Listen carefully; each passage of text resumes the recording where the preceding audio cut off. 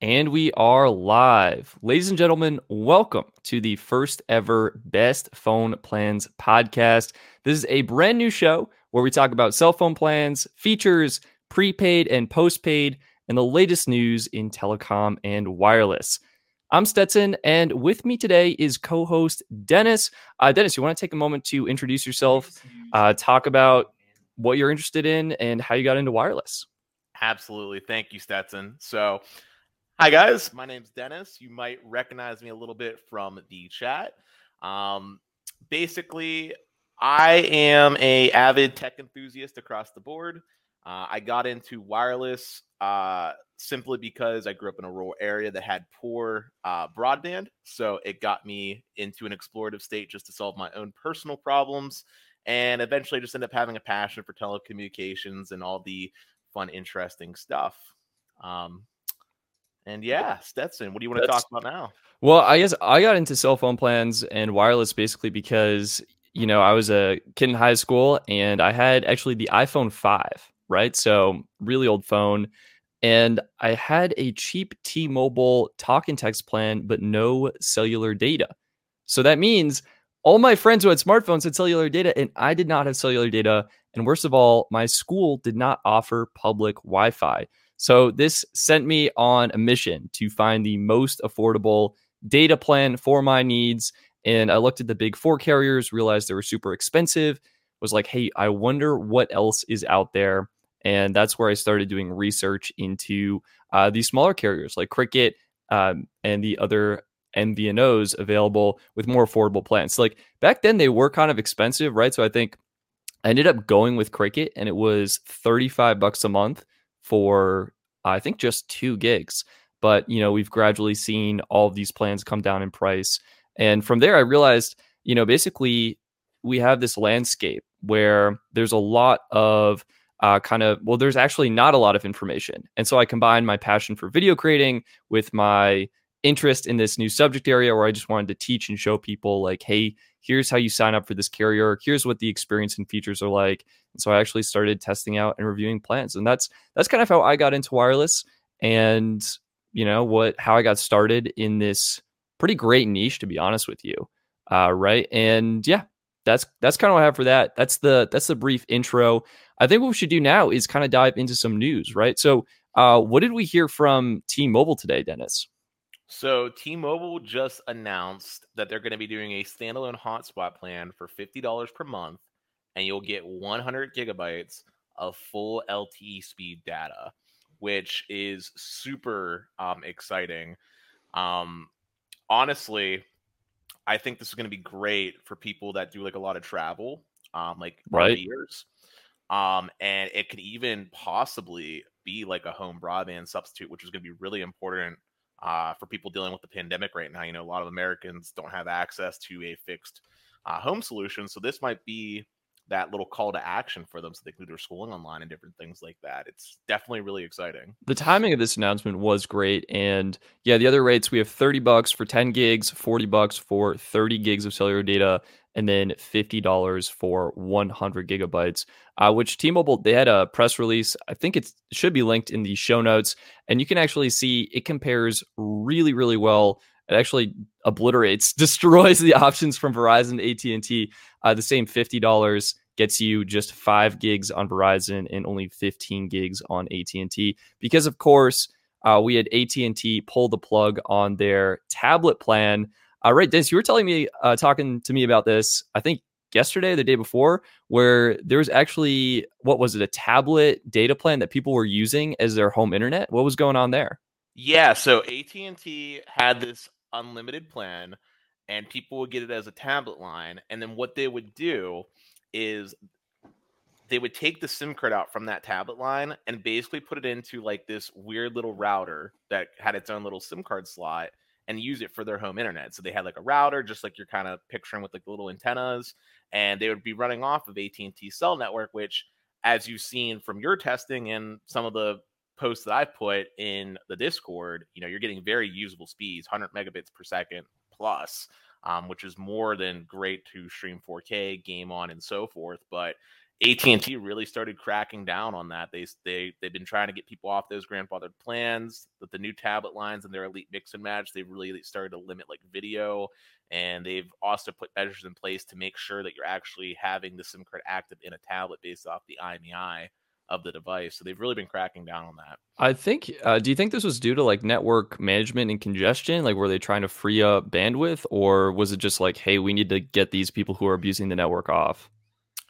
I think it's a little bit of both. I think it's about network abuse because if you think about it, if someone's using the internet in that fashion to replace their home internet, they're going to be using significantly more data than your average user. I'm talking like 200, 300 gigabytes of data easy per Yeah, month. shout out to Apple Watts, the 700 gigs of data per month. I mean, that's a tremendous amount of data, my friend. But yeah, I think, Dennis, as you were saying, if you have these higher data users, they are kind of sucking up network bandwidth. And I think AT&T did want to just like give them the boot. Yeah, that or they're probably going to come around and figure out a way to get more revenue out of them, if anything, right? Because those tablet lines were very cheap. I think it was only like $30 to have that line, and if you're that kind of user, I'm sure AT&T wants to get their pound of flesh, so to speak. There were repercussions for this for other carriers as well. So I actually did a review of Wing, and their Wing AT&T was basically the same plan that AT&T themselves was offering, and sort of around the same time that AT&T, stopped their hotspot option, they also went ahead and capped Wing's plan to 30 gigs. That was huge, right? I know a lot of people were upset about that. Not necessarily Wing's fault, but just AT&T spontaneously changed their agreement they had with Wing. And we actually saw something similar with Boom Mobile. Boom Mobile is another retailer of AT&T business plans. They had that postpaid priority that everyone loves. And unfortunately, when AT&T made these changes, it looked like Boom was not affected. However, now if you go onto Boom's website and you're looking at the plans, the language does indicate that you get 22 gigs of guaranteed priority data, and then the speeds either may slow down or may even shut off. So that's kind of unfortunate to see, but it is, to Dennis, as you were saying, AT&T's benefit to try and find ways to either bring these customers on as higher paying customers for their data plans, or for those customers to kind of free up a lot of the network bandwidth. And And yeah, go ahead. And I was just going to say, at the end of the day, I mean, honestly, the fact that AT&T was letting that go on to begin with was sort of an anomaly. I think it's really just becoming more in line with what Verizon and T-Mobile have traditionally been doing anyway to begin with. Yeah, I agree with that. Finally, for T-Mobile, they announced a new 5G mobile hotspot device. So if you're interested in picking this up, you can get it. It's the 5G MiFi M2000, excuse me. Comes in black and it starts at $336. However, you can get this 50% off when you add a line to your T-Mobile account. Honestly, if you're adding a line, that could increase the price anymore. So I would probably pick it up full price if you're interested in that. Yeah. Quick question for you. Yeah. At that price point, do you see this as being a realistically like obtainable, useful option to people? I mean, that's a pretty high barrier to entry for a hotspot, essentially. Well, I think it compares pretty well with the other hotspots that are available, right? It's the what is it? There's a mobile hotspot that is by Netgear, and I think AT&T is the one who primarily sells it. So yeah, it's the Nighthawk M1. So that's actually $315. And I think with T-Mobile, I mean, that's kind of right up there, reasonably priced. But it's going to be better suited for the T-Mobile network, and it supports 5G, which the Nighthawk M1 currently does not. I believe Netgear is working on a model that does support 5G, but I think it's going to be in the $500 to $600 price range. Oh, wow. And I'm not sure if it's available in the United States as of yet. It might be only in the UK and the European markets. Wow, I didn't realize hotspots are that expensive. Yeah, right. It's crazy. I mean, I guess it's a dedicated device, but it's still, in comparison to phones, it's more expensive than I would have thought. In comparison, Verizon's 5G hotspot device, the 5G MiFi M1000, that's going for $650. Right? Wow. I mean, So, honestly though, I will just say the one thing I would like to see T-Mobile do is instead of requiring people to buy these dedicated hotspots, I would really love them to give like an add-on option for their integrated plan. Because I don't know about you, Stetson, but I really don't want to be like I don't want to be carrying around another device, right? Like I already got two phones. I really don't want a third device in my pocket just for use for hotspot, you know? So what are you saying? Would you rather have like a dedicated hotspot plan that doesn't require an active line, or do you want to just enable unlimited hotspot in your personal Basic line? basically I'm just saying like as let's just say like with T-Mobile's one plan, right? I think it's 10 gigs of hotspot included. Yeah. I wish they would give me the option like for $10 more, you can bump up your hotspot to 100 gigabytes on that line or whatever amount it is, right? And this way I can just use my phone, which is more than capable of handling hotspot to one or two devices, which that's kind of the use case, at least for me, right? Like I'm not going to use hotspot when I'm at home and I got my sweet gigabit internet. I'm going to use it when I'm maybe at the airport waiting on a plane trying to play my Nintendo Switch, some Mario Kart or something, I don't know. I hear you on that, Dennis. T-Mobile, interestingly, they do have a they have a plan add-on, right? That actually apparently will give you unlimited hotspot data. So let me try and pull this up right now. I almost want to try it and just see if it's legit, like if it's actually true what they say. But the Is it the plan, international one that you're I yeah, think it's yeah, it's the yeah, international one. I think I brought it up on another live stream, but it's very expensive. I think it's $50 a month, right. and apparently it does offer that unlimited hotspot capability. So, I mean, is that worth it over what the other plans is? Here it is. It's global plus 15 gigs for $50 a month. So you're getting 15 gigs of international data, and then apparently unlimited high-speed mobile hotspot data while within the US. Well, I mean, you said it's a $50 add-on, so you're getting unlimited versus 100 gigs, and you're getting Oh 15. shoot. That's better value. And Wait. All honestly, right. Wait a minute. Let's think about this a little bit more. And if you have a 5G phone, right? So, Dennis, you just picked up the iPhone 12 12 Pro Pro Max. Max. Yep. And what else do you have? You have the S20. That's 5G, right? Yeah, S20 plus 5G, so it supports millimeter wave and everything else too. Yep. So, you can not only get unlimited data, but this would be, if you had it, 5G data, if you had 5G coverage in your area, and it's unlimited, and you can share that 5G connection with your 5G phone. So you're getting faster speed. For my testing, slower speeds, but in maybe other markets where T-Mobile has their ultra wideband, actually, I think they're calling it ultra capacity, is what they're calling it. Their ultra capacity 5G network, you can share that for some super fast speeds.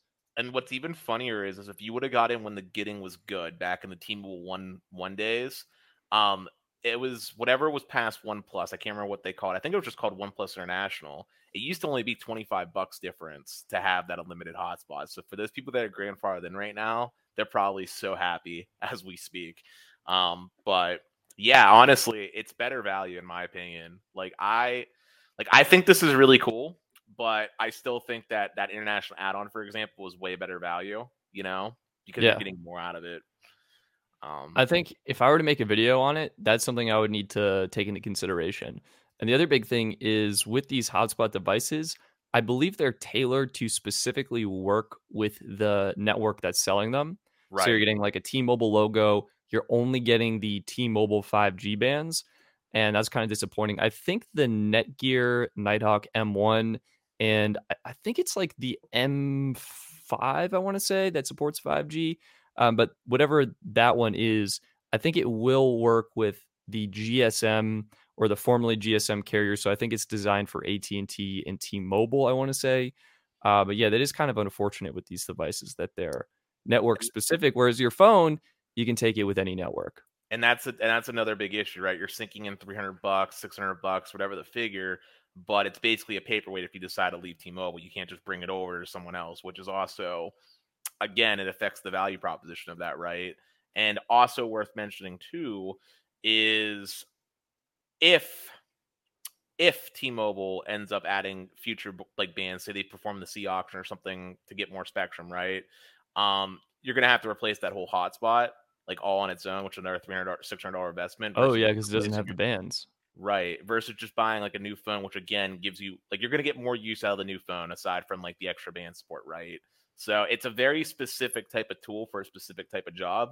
It definitely has its place. But I sort of question the value proposition just ever so slightly. Yeah, I think you have kind of two different scenarios here. Let's say if you're maybe in an RV, I feel like that's a more realistic scenario. I can definitely understand the convenience of having a dedicated hotspot device. You're using your phone, you don't want to have to put it down or have it plugged in at all times in order to power your wireless connectivity for all the devices in your RV. But at the same time, like maybe it's better to just pick up another phone, right? And use that as the dedicated hotspot. Throw in that unlimited hotspot add on and you're cruising. And you can pick up, I want to say, the Galaxy S20. I think I was interested in potentially selling mine and it was going for around 750, I want to say, for the S20 plus 5G on Swappa. So, yeah, I think the value proposition here is both excellent if you compare it to the hotspot plans available from Verizon, AT&T right now, but also confusing if you think about the other options for kind of sharing your mobile data specifically with T-Mobile. So I think that's a good ending point for the T-Mobile hotspot plans. Be curious to hear everyone else's thoughts on them. Now let's segue into sort of the main topic for this show, which is eSIM. The reason I wanted to talk about eSIM and why I'm super excited about it is because Mint Mobile officially launched eSIM support and Visible also officially launched eSIM support. So you can now activate your device via eSIM on these carriers. This is pretty huge news, but before we get too deep into it, what is eSIM? Dennis, do you have like a good explanation for us of what eSIM is and why we should at least be aware of it as consumers? Sure. So eSIM is basically, it stands for embedded SIM. So it's a tiny little chip built into the phone that does all the functionality that your little SIM card does, and it's a fraction of the size. So from a physical standpoint, it's going to give device manufacturers more space to do other things, whether it's increasing battery, larger sensors, whatever. But the other part that's going to make it super exciting, at least if the implementation is done correctly, is that switching from carrier to carrier is going to become a lot easier, which we can see this with like Visible's implementation, right? You scan a QR code, boom, you have your active SIM line. You go to another country, boom, you can activate the international plan. It's like a very easy, painless process. You're not having to take off the case. You don't have to find a little tool to remove the SIM tray. Like, it's supposed to be easier. And I think it's going to do a lot of good for anybody that likes to travel. Like, it has the potential, especially since it's also adding dual SIM capabilities as well to a lot of US made phones, which I know is common internationally, but that's also going to be huge for us domestically. Yeah, I think it's a great feature to have. But unfortunately, in the US, it really hasn't taken off as quickly as I was hoping, right? So, what carriers do we have that supports it? I think Verizon postpaid supports eSIM. I'm about 90% sure about that. Actually, I don't think I've ever checked. I just sort of assumed. Dennis, do you know? Do you know? Does anyone know if that's true? Um, I can I double want check to. if you I want want to to. say yes. All right, I'm Dennis. Please double check that. I do know for a fact AT&T does support eSIM, and even AT&T prepaid will support eSIM. Although my understanding is you need to activate the prepaid line first, and then you go to a AT&T store. You can actually purchase an eSIM card. You can call the AT&T porting department, and then have them switch the line over to eSIM. I think it's almost worth doing a video on that if people are interested, but I think there are some pretty good Reddit posts on the matter. And finally, T-Mobile supports eSIM with both their postpaid lines and their prepaid lines. This is actually really cool. I'm not sure if it's on Android, but I know for a fact on iOS, T-Mobile has a T-Mobile prepaid app, and you can actually activate a new line on the eSIM on your phone, but directly with the app, which is pretty cool. I think I feel like there's another caveat with that. You may need to either like bring your own number. I'll have to check, but that's also something I was interested in taking a look at. And just to confirm, Verizon does support eSIM. Okay, yeah, I'm seeing. Yep, but only on postpaid. That's awesome. The other carriers that I found that support it is Wing. They resell AT&T business lines, and they do support eSIM. You can do an eSIM activation with AT&T. It is important to note Wing currently has a 50 gigabyte limit with their postpaid AT&T plans. Boom Mobile, basically the same kind of deal. They're reselling AT&T postpaid. I don't know. We don't know for sure what the limit is, but you can activate on eSIM if you wish. And another recent announcement is US Mobile is now supporting eSIM, but only for international data roaming. So if you want to use eSIM on US Mobile, you can basically add an international data plan. to your eSIM, but you can't use it for voice or calling. So, this from here, I feel like there's so much to talk about with eSIM, and I'm super excited to get into it. Where do you want to start? Like the implications of eSIM, or maybe dual SIM? I feel like that's probably going to be one of the more common use cases. I feel like we should focus on dual SIM. Okay. And from a dual SIM standpoint, at least here in the US, I don't actually think it's all too common for people to use it unless you're like a business person that has like a secondary line, or you're someone like us that's just super nerdy. However, where dual SIM comes in really handy is for travel. Like Stetson, you've been to a few different countries, right? Yeah, so I actually did, best international plans video, and when I did it, I was comparing the international add-ons from Verizon, AT&T, and T-Mobile, and as we just talked about with T-Mobile's international add-on, it was $50 for that one add-on. I think with T-Mobile, it was like they had a $70 add-on, or excuse me, I think with AT&T, actually AT&T, I think was like $10 a day, and I think Verizon was the one with the $70 add-on. So what is eSIM doing for international users? Right. So basically, what it's letting people do is instead of paying those really expensive like add-ons for like domestic roaming, where you're not even getting like priority data in these countries, what you can do is just activate with like the native carrier in like the country that you're visiting. So like for example, if you went to the UK, you could get your secondary SIM activated with say right? Or Vodafone, right? These are domestic carriers to those specific countries. Now you're getting all the perks of priority data. You get to make calls now there too when you're like trying to say maybe get an Uber, right? Right. Instead of having to pay like 10 cents or whatever it is per minute. It's just a lot more cost effective and especially useful whenever you're staying for extended period of times. All the while though, you still got your main SIM card in there so that if you do need to talk to someone back home, right? You could say use your secondary SIM's data to maybe use like a Facebook Messenger call or maybe do Wi-Fi calling, right? Maybe turn Yeah, hotspot on I think wait, isn't that so? Yeah, what's the hack there? What do you do for that scenario? for the Wi-Fi calling portion of things. Yeah, Basically, you would just want to set up your phone. Like basically, you'd want to set it up so that like your phone's running in hotspot off of the domestic or the the like eSIM plan, right? the eSIM plan, and then place your call using Wi-Fi calling, and then That that is way you're crazy to not me. roaming on, or that way you're not placing like an international call, and you're not getting charged, and it's all beautiful and great. Texting obviously doesn't matter because most plans, generally speaking, nowadays from T-Mobile and the like have unlimited texting abroad in so many countries. Yeah, But so all right, here's my question for you, Dennis. We talked about eSIM and dual SIM where you can have your main number on your physical SIM card and you can use eSIM when traveling internationally. But you can also use eSIM with some plans in the US. So would you put your main phone number on eSIM or would you keep your main number on a physical SIM? What do you think is better right now? that is a really good question. I mean, the idea would be having your main number on the eSIM. That way, you have your SIM tray open for when you're traveling, because a lot of places still don't support eSIM.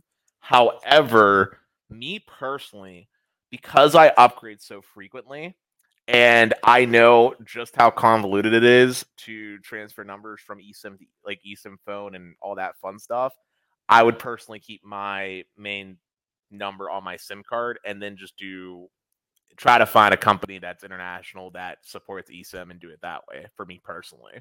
Yeah, I Um, think, I've kind of gone back and forth on this because what I like is if you're traveling internationally, you can actually pick up instead of doing an eSIM plan from there. I don't think a lot of the local carriers, or I actually don't know if the local carriers support it, but the plans I've seen have been from like US Mobile, right, where they have their eSIM plans.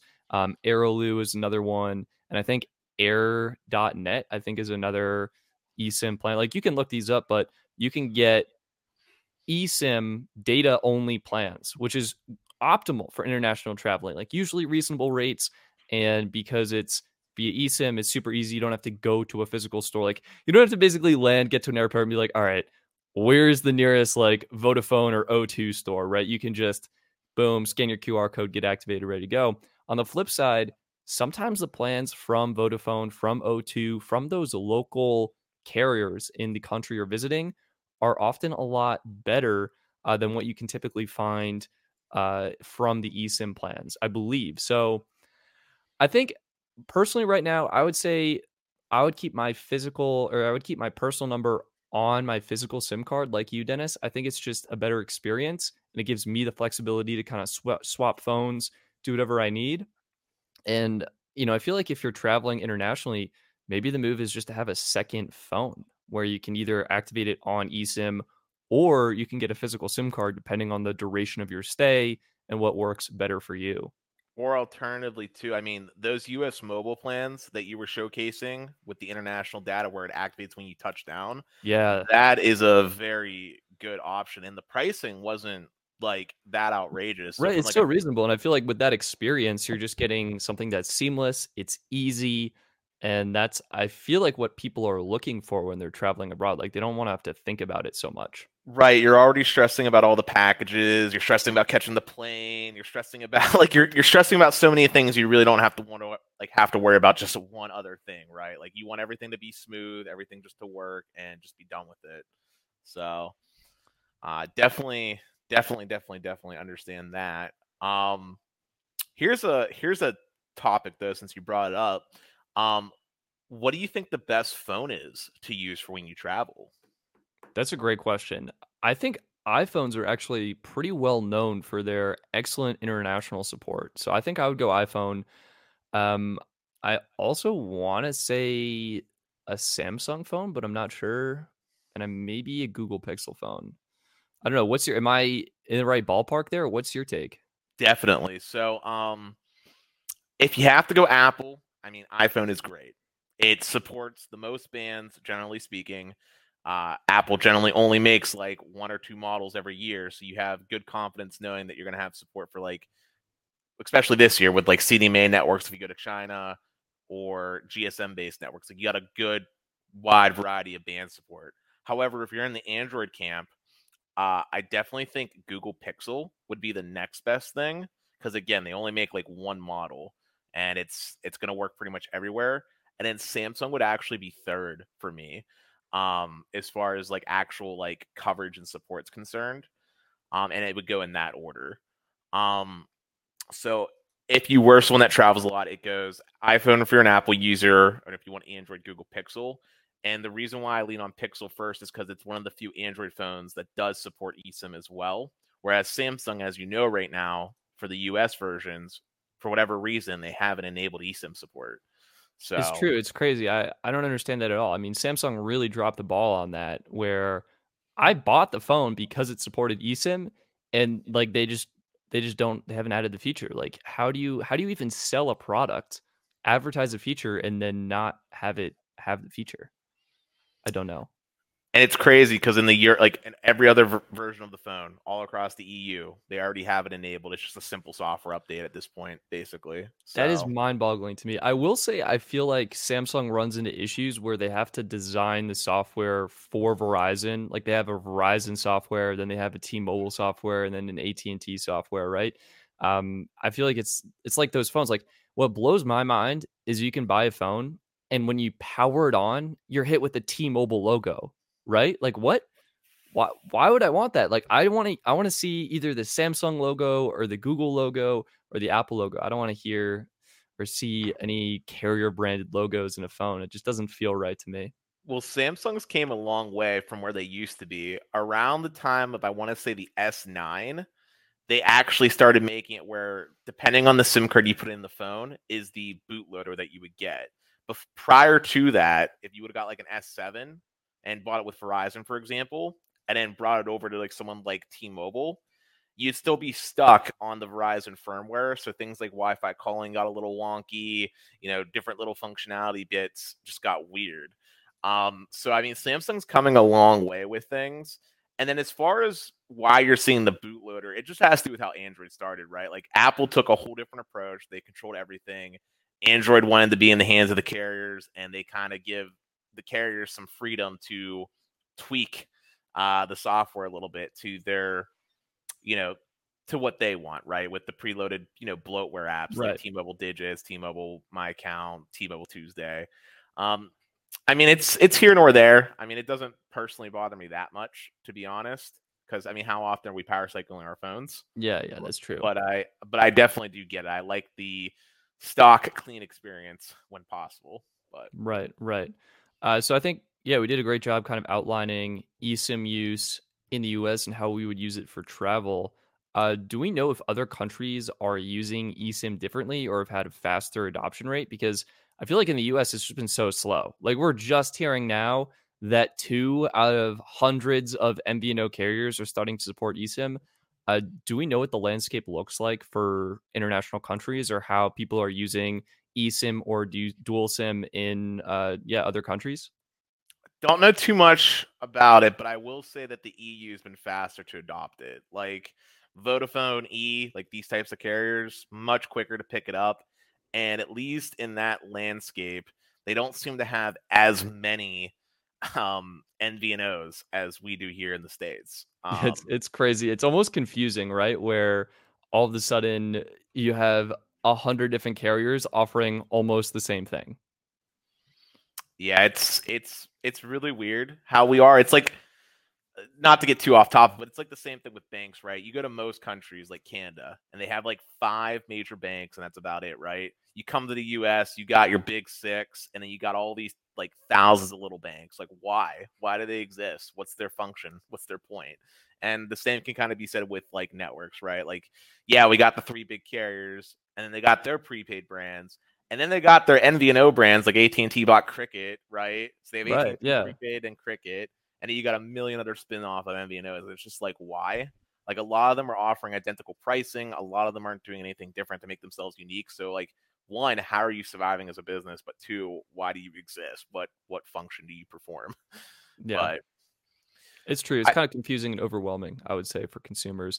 But at the same time, I think, a lot of people don't really know about the smaller providers because it's really Verizon, AT&T, and T-Mobile that are spending the big bucks on the Super Bowl commercials, on the TV ads, on the sponsored spots. So I think, when people think of cell phone carriers, there's only like maybe 6 to 10 that actually pop in their mind. The major carriers, Verizon, AT&T, T-Mobile, and then typically they're flanker carriers where Verizon's got Visible, AT&T as Cricket, and T-Mobile as Metro by T-Mobile. I would say those are probably the more well-known and most popular ones.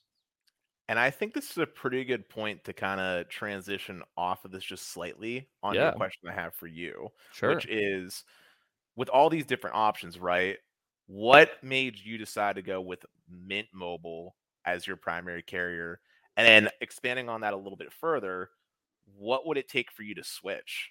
What would I think convince you? yeah, that's a great question. So my plan story, I'd be curious to hear yours too, Dennis, but I started out right. I was in high school. My very first plan was a T-Mobile $15 unlimited texting plan and 10 cents per minute. That was the plan.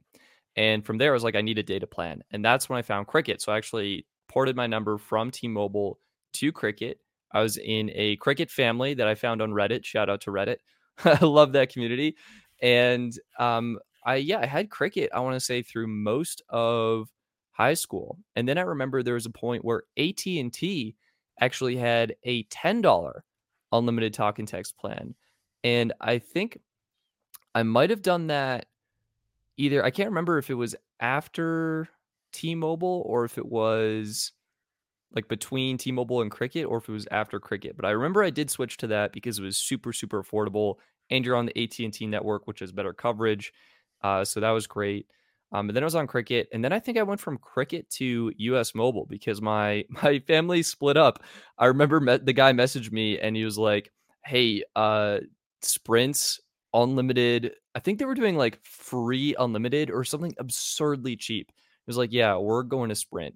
And so they ditched me. And I was like, well, I'm not paying $40 a month or $35 a month on my plan. So I was out and that's why I went to US Mobile because they had the custom plan so I could build what met my needs. And I was in college at the time. So I had on campus Wi Fi, not really going anywhere. And that worked out really well. And then what happened is, I started getting into more of the MVNOs. I did research and Mint Mobile had their Black Friday promotion. And so I was like, well, I want to show people this promotion. And I feel like it makes the most sense for me just to switch myself to the Mint Mobile line. So that's what I did. I ported from US Mobile to Mint Mobile. And that is how I ended up on Mint Mobile. It was one of the cheapest plans that met my needs and had all the features I was used to. Because I think, Dennis, the problem with a lot of MVNOs, right, is for whatever reason, I don't know what goes on in the back end, the agreements, or what even needs to happen to make these features become supported. But a lot of the MVNOs don't actually support features like voice over LTE, Wi Fi calling. Sometimes you need to enter custom APN settings to get your data, group, and picture messaging set up to work. And with Mint Mobile, I think ever since I want to say iOS 12 or yeah, I think 12 sounds right, maybe 11. They made it so your APN settings are automatically configured. They support Wi-Fi calling and voice over LTE. And quite honestly, they were the cheapest plan that supported my needs. And that was, that's my big thing is to find an affordable plan to meet your needs. And it was right around that $15 price point that I was paying for the T-Mobile plan so many years ago. So that's how I ended up on Mint Mobile. What would get me to switch? I think this is a great question. And it kind of leads into what I'm testing right now. So I'm actually currently working on a video comparing the data speeds and priority level on the T-Mobile network. So I'm comparing T-Mobile Magenta Plus versus T-Mobile Essentials, T-Mobile Prepaid, Metro by T-Mobile, and Mint Mobile. And when I'm running these speed tests, I noticed that the priority data on T-Mobile was actually noticeably faster than what I was getting on Mint Mobile, as well as the other deprioritized plans. So yeah, I'll give a little nugget of preview into the video, but I found that surprisingly, T-Mobile Magenta and Magenta Plus have the same priority level as T-Mobile Prepaid. However, T-Mobile Essentials is actually deprioritized. It has a lower priority level. And I'm doing a full video on the implications of this, testing out video streaming quality and speeds and performance and all things like that. But yeah, I think for me to switch off of Mint, I would want to get a plan that offered priority data. I would want to get probably on a network with better coverage. So I may actually consider either Verizon or AT&T. I mean, honestly, T-Mobile's decent, but um, I'd probably consider that for the better 5G performance. Maybe not now, but maybe in the future. And something with good hotspot data. And that's where T-Mobile themselves really lack. I think Magenta only has 3 gigs, Magenta Plus 20 gigs. And I'd really probably want more depending on my use case.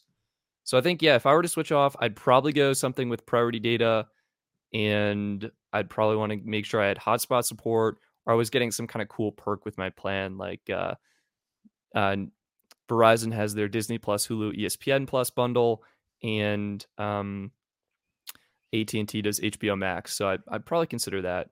I don't know. What's your take? What do you have now? How did you end up there, Dennis?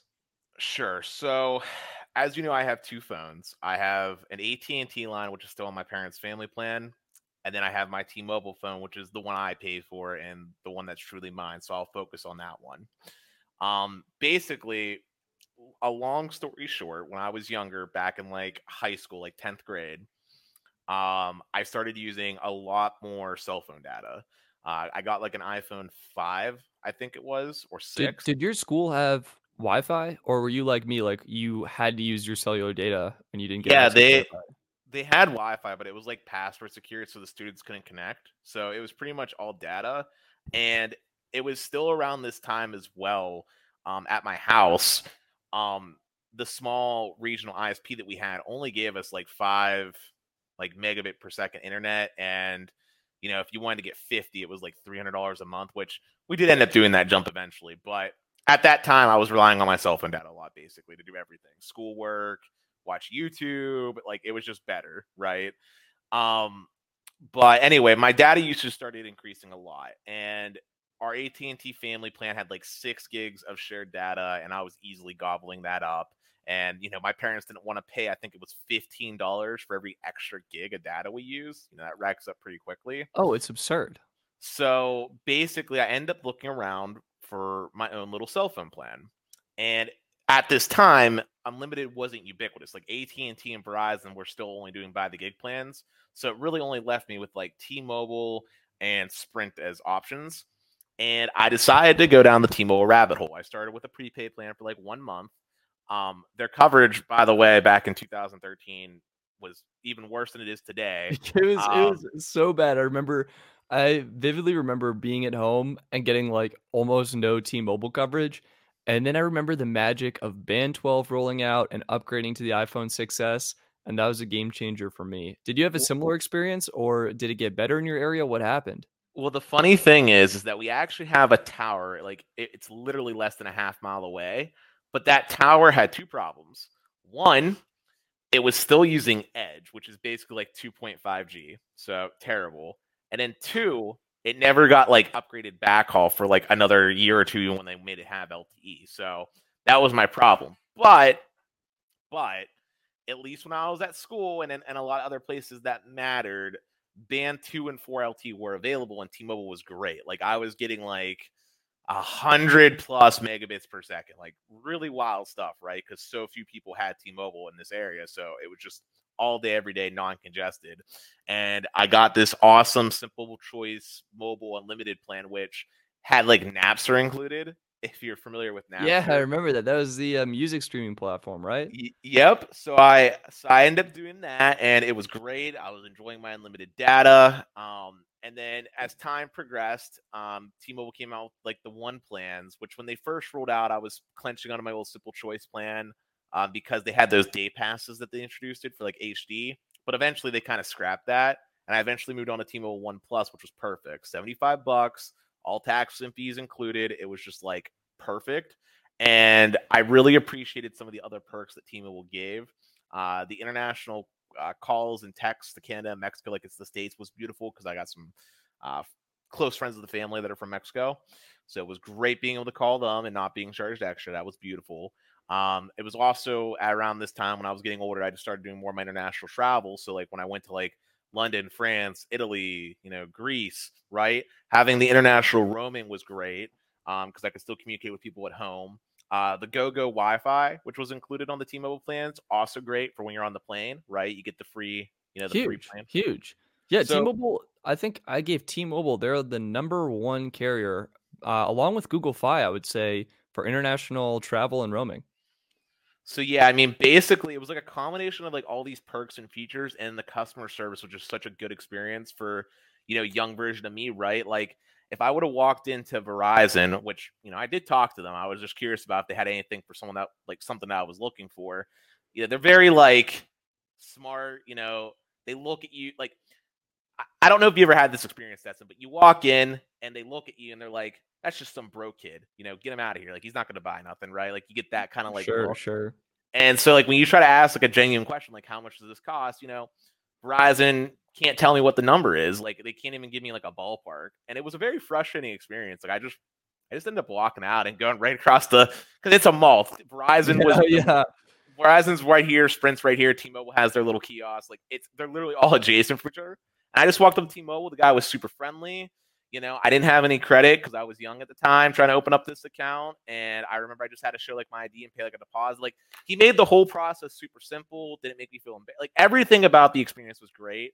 And I was getting in when the getting was good because I thought unlimited plans were going to go extinct.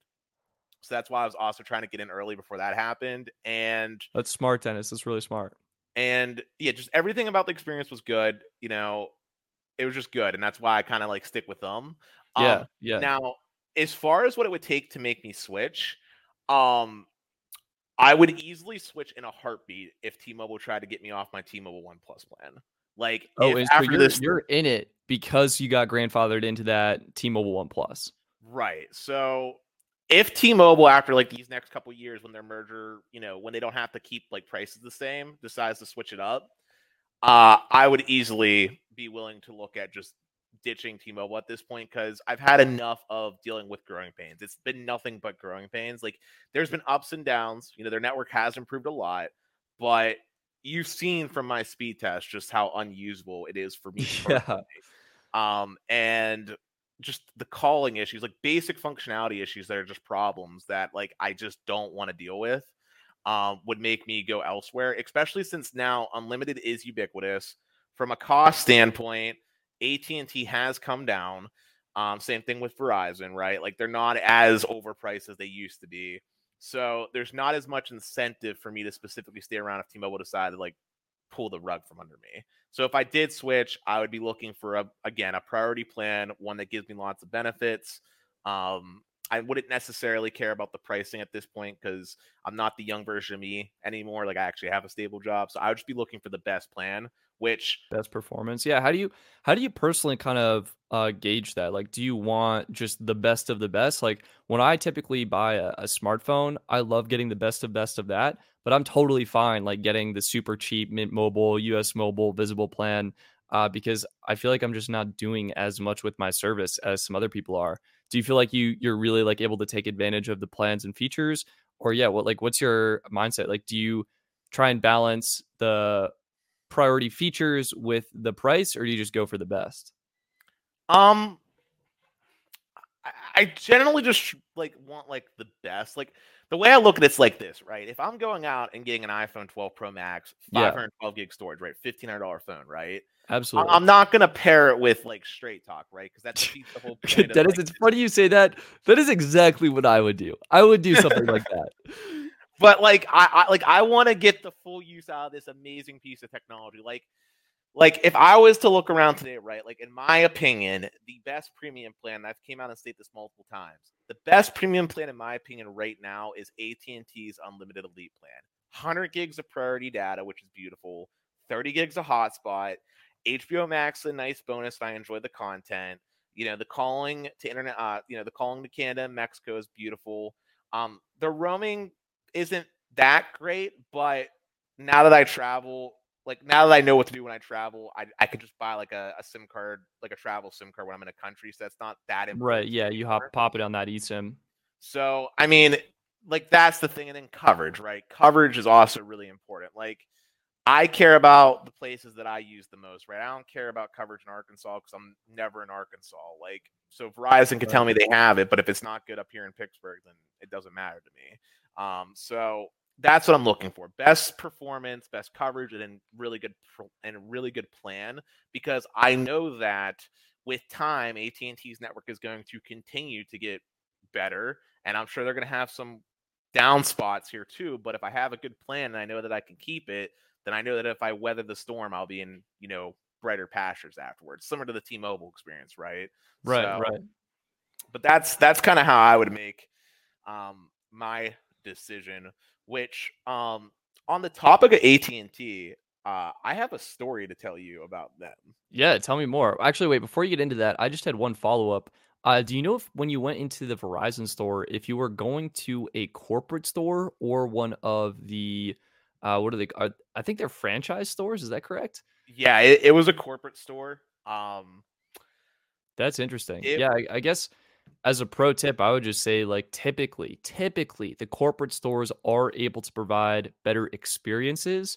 But yeah, Dennis, I'm sorry that your younger self wasn't getting that premium treatment that you Well, deserve. remember, I'm like 16 at the time, so Yeah, yeah. I was gonna say like I get it, But but on also, this, like, everyone deserves it kind of sets a precedent for the brand. Like you walk into a store and you're treated a certain way, that sticks with you. I mean, that's why you're with T-Mobile and you've at this point probably given T-Mobile literally thousands of dollars as opposed to Verizon. Like they missed out on a customer opportunity there. fair. This is a very fair point, and I mean I don't blame Verizon. Like every company probably has their horror stories, right? But like that was the experience I had, and it's a really I don't know how to like describe it to you, but like if you get that look and you get that like that nonverbal interaction, Yeah, you'll like know that what I'm body talking. language, right? Yeah. Yeah.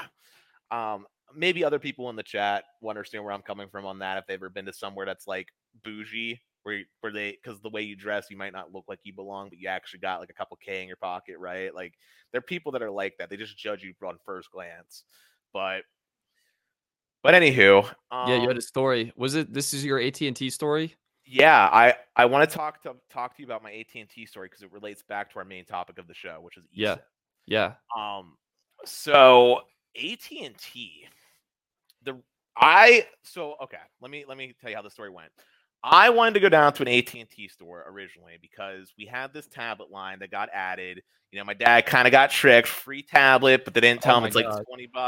That is my grandfather too. He was like in the Verizon store, Verizon, yeah, free tablet. And the poor guy didn't understand anything, and what happened with him is like a $10 a month charge. Is that something similar happened to you?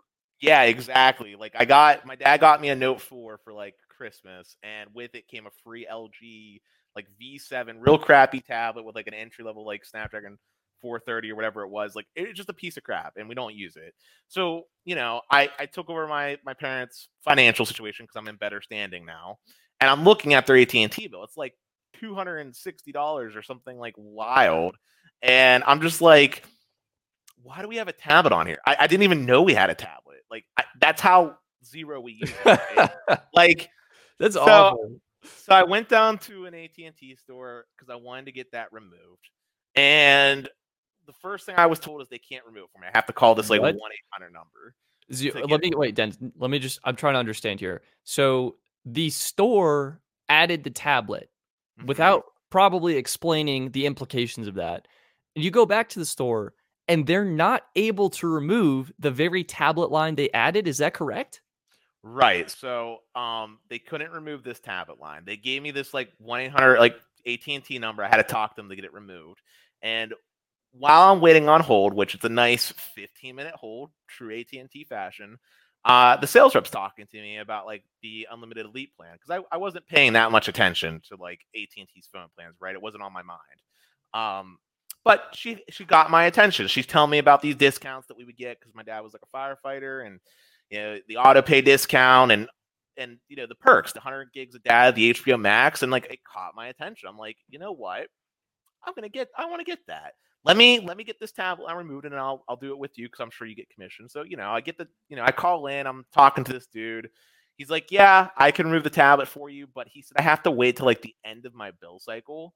So Oh, like, jeez. so I'm like, whatever, just do it. So I think that's all good. I'm great. So now I'm talking to the girl. We're getting my plan changed over. Unlimited Elite, the good plan. And she's telling me that she's explaining to me how AT&T doesn't do like proration. Like if I were to make the switch like today, I would get charged my full bill for like the old mobile value share plan on top of like the AT&T unlimited plan. So I said, cool, line it up with the end of my bill cycle. So like no problems. Well, I guess her system has some like issue and the change goes through Oh no. on that day, right? So Wait, now so did this change your billing cycle to that day, or did it just double charge you and keep the same billing cycle? it keeps the same billing cycle, but I end up getting like double charged. Um, No. so now I have to call on the phone again, wait another 15 minutes to talk to like a retention rep so they can put me back in this mobile value share plan. And Jeez. I have to get like a credit, and I get told I'm going to get a credit, and like, that's all good. And I said, all right, this seems good. And I'm already here anyway, like, and for a penny and for a pound. Mind you, I've been here for like an hour and a half at this point. But I'm like, and for a penny, and for a pound, while I'm here, can you activate eSIM for me on my phone? Sure. That's reasonable, right? I shouldn't have asked. Oh no. I was gonna say, so I want to get eSIM activated on my iPhone 11, because I was thinking about taking advantage of like the next time T-Mobile does like a free line deal, so I could have like Oh, that'd be sweet. Rocking a right. dual SIM. I mean, that's almost the optimal solution in the United States, where you can get great coverage on one network. Anytime it doesn't have coverage, boom, you got great coverage on another network. So that would be sweet, Dennis. So what happened? You got eSIM. I'm assuming it was easy. No, nothing about it was easy. First off, we tried this QR code. I'm getting this weird error. We try, and I finally get it activated, but I lose my freaking number. What? My phone number. They lost your number. Yeah, they activated me with like this new number, and I lost my other one. So then I had to do another phone call to get my phone properly provisioned with a proper SIM card, get my phone number back, which I'm glad they did. Because I'm not gonna lie, if I couldn't get my phone number back, I probably would have just canceled AT&T at this point. But no, I got my phone number back, always ran, and I'm just like, you know what? Forget the unlimited elite plan, forget everything. I'm just gonna walk home, call it a day. But no, this story wasn't over. It took 3 months to get my billing straightened out, to get put over to the unlimited elite plan, because I did want to do it because it would save me money. And I never did do the eSIM, and I'm never going to dabble with that again with AT&T. Like, I'm not risking losing my phone number because it's tied into so many things, like two-factor authentication for banks. but it was just a horrible experience. Like AT&T's biller, terrible. Like I never get to see the credits, and we had this conversation last night, right? Like you get Yeah, shown one thing, but it's something different. It was just it's really so bad. I atrocious. signed up for an AT&T business plan, and I was explaining to you last night that when I got my first, AT&T gives you a preview of the bill, and that scared me so much because the first month was like $243, they said, and this was for their $70 plan. And then the recurring charges were like $130 to $140 a month. And I was like, oh my God, I can't do that. But I've seen so many posts on Reddit now that are like, yeah, AT&T's billing is broken. People are getting bills, not bills, but they're getting this like bill preview or whatever it's called, showing like $800 worth of charges per month. And then because of the discounts that are applied, the bill actually comes out to something more reasonable, like $200 or $240 a month for their like 5 or 6 line plan or whatever. But yeah, it's just a broken system. And it's a And shame.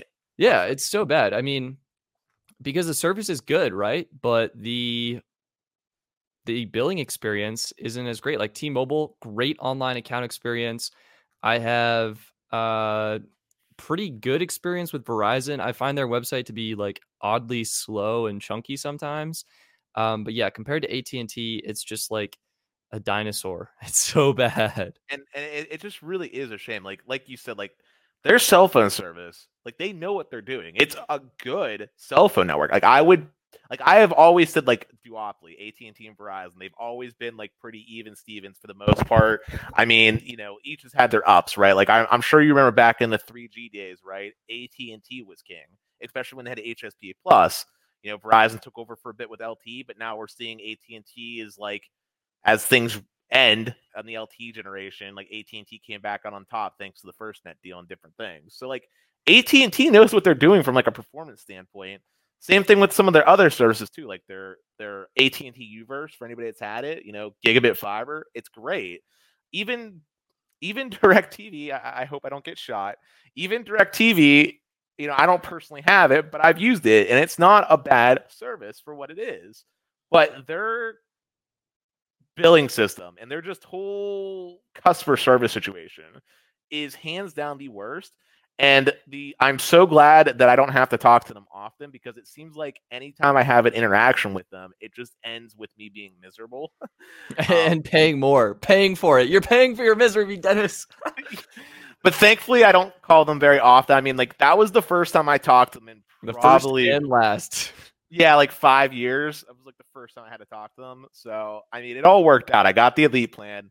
I'm super happy with it. Like, it's really good. But man, that experience is just one that I will always talk about as like laughs. And it's just, man, I don't know if it left me shook. But one very relevant comment here for the people tuning in on the YouTube live stream of this podcast episode is from Zach Yarborough. And he says, the bill preview is insane. I had a preview once for $750 a month, and in reality, it was like $160. So yeah, AT&T's billing system is broken, and it's unfortunate because their service is great. And instead of spending money on ads, I wish they would make a better website, better customer support experience, just a better experience.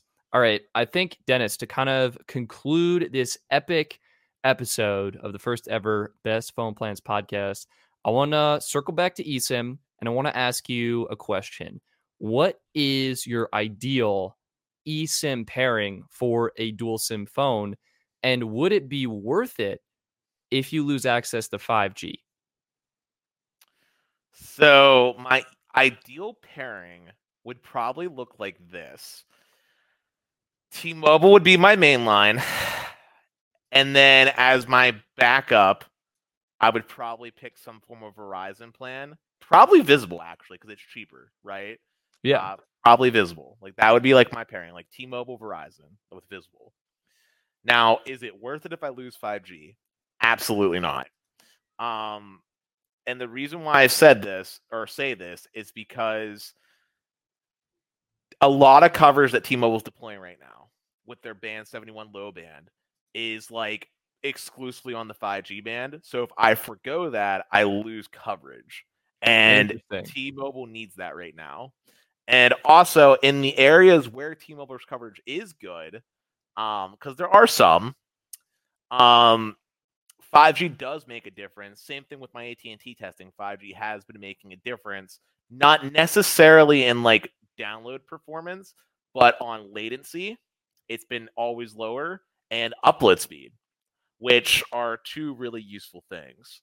And that would kind of be that. What about for you personally, Stetson? Yeah, this is a really great question. So I think my ultimate hack would probably be to do, if you do T-Mobile prepaid on eSIM, you're getting, ironically, the postpaid data priority. So I think that's a great way to get unlimited data at postpaid priority. And I would consider pairing it with maybe another postpaid plan to really get, maybe Verizon to really get that ultimate postpaid experience. However, I think for me on a more budget standpoint, like if you look at, let's say, T-Mobile Magenta, and I love using Magenta as an example because taxes and fees are included, so it comes out to just $70 a month. For that same $70, I could scoop up Mint Mobile's unlimited plan, so I'm getting 35 gigs of data. Let's say I throw that on eSIM, and I could pick up Visible. So for the same $70 a month, Visible includes taxes and fees. Mint Mobile doesn't, so maybe it'd be like 72 a month, 73 a month, but I'm getting unlimited data on Verizon and 35 gigs on T-Mobile. So I think that could be a pretty sweet pairing in comparison to spending 70 for just Magenta, or if I do a pairing of like T-Mobile with another plan, that could easily be like 100 to 150 a month. I like it. And hey, Pretty good. Stetson, do you want Yeah. to take this as a chance to answer some Patreon questions? Yeah, so for the end of this podcast, we're going to answer some Patreon questions and any of the super chats that come in on the YouTube live stream. So we actually had a great question from Patreon supporter and Saif Munzi, I believe. Two questions here, and they are regarding the QCI values on Verizon. So part one, something I want to confirm is Verizon Business a higher priority than postpaid? And Dennis, I think you actually had the answer for this. So what was it? The answer is yes. Verizon's business lines are higher priority than postpaid. All right. And the second part of this question is, why is Verizon deprioritization QCI 9 always so bad in congested areas? What's interesting is I actually, did my Visible review, and they're always on QCI 9. So Visible is always deprioritized. And the reason Verizon is so bad in congested areas is simply they don't have the bandwidth to support it. They don't have the spectrum to support multiple data connections. So they have limited available spectrum, and with a lot of users, there's literally nothing Verizon can do. Like the network just slows down for everyone, and even more so for the people who do happen to be deprioritized. Does you have anything you want to add to that?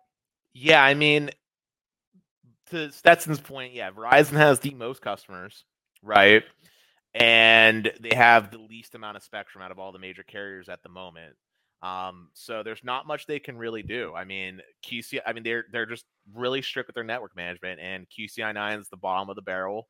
They're throttling you first and the hardest to make sure that the people that are paying more, are able to have like a usable connection. And Verizon, they invest billions every year to try to improve things, and hopefully this will get resolved here shortly once they get some more spectrum from the auction. But in the meantime, yeah, it just is what it is for the moment. If it is a market where Verizon isn't very strong for you, it might be worth looking into other options. Yeah, I think that's kind of what you said earlier. It's basically you want to get a plan where you have coverage. So that's that's what we want to start with. If a plan isn't working, just go ahead and switch it. Like you are free to do that as long as you're not locked into any like financing agreement or anything like that. We do have a couple of super chats which I want to take some time to shout out and appreciate. Anthony Johnson, thank you so much, my friend, for your super chat. He says, "Thanks for the content, my dude. I appreciate it. I use Verizon and Sprint as my pairing for dual SIM." I think that's a great pairing, especially since Sprint is using the T-Mobile network now. So yeah, great options. You're getting great coverage and performance on Verizon. And honestly, I've had really good experiences on Sprint / T-Mobile in my area. So I think that's a really good combination. And I also I realized I never talked about this for my answer, but I, at the current state, am easily willing to forego 5G support because in my area, 5G speeds are noticeably slower than LTE in my personal area. All right, we got another super chat from Breaking Data. Breaking Data, thank you so much for your support, my friend. I really appreciate you. Keep up the good work, he says. I'm excited to hear that, and I can't wait to continue the Best Phone Plans podcast. Finally, Joey Okazaki, thank you so much for the super sticker, my friend. He says, keep it up. And we have a weightlifting emoji. So I really appreciate that. All right, everyone, thank you for tuning in to the first ever episode of the Best Phone Plans podcast. Make sure you're subscribed on YouTube, youtube.com/StetsonDoggett, to stay tuned with the latest cell phone plans and videos. If you want to leave a comment on the YouTube live stream of what you thought of the first episode of the podcast, I welcome your feedback and appreciate your ongoing support. And if you're listening to this on the available streaming platforms, Spotify, Google Podcasts, or Apple Podcasts, feel free to check out the YouTube channel if you want to tune into a live episode of the podcast recording. Or, thank you so much for listening either way. And that's going to be it. Thank you, everyone who came to join. I want to give a shout out to Dennis, my co-host. Dennis, it was great having you on this episode, and I can't wait to do another episode with you.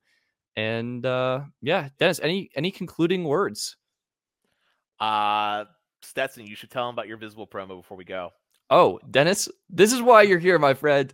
Guys, Visible is doing a promo right now. Link in the video description and in the show notes if you're listening on the podcast. You can get your first month for $3. That's $3 for 1 month of true unlimited data on the Verizon network. And you can experience what the deprioritization is like, because Visible is deprioritized. And this is a great opportunity. Try them out. I believe you will need to use a physical SIM card for this, and I believe it's going on for at least this month, at least for now. So hit the link in the description if you're interested. $3, test out the Verizon network, test out Visible, and that is it. I guess one final question. How come iPhones don't support 5G on eSIM? They do support 5G on eSIM. It's only when your iPhone is in dual SIM mode that 5G isn't supported. So that's an important point of clarification. And I believe Apple is working on an update to make that available soon. All right, that is actually going to be it. Thank you all who joined. Thank you for listening. Rate us on the podcast platform of your choice. And I look forward to talking to you in the next episode.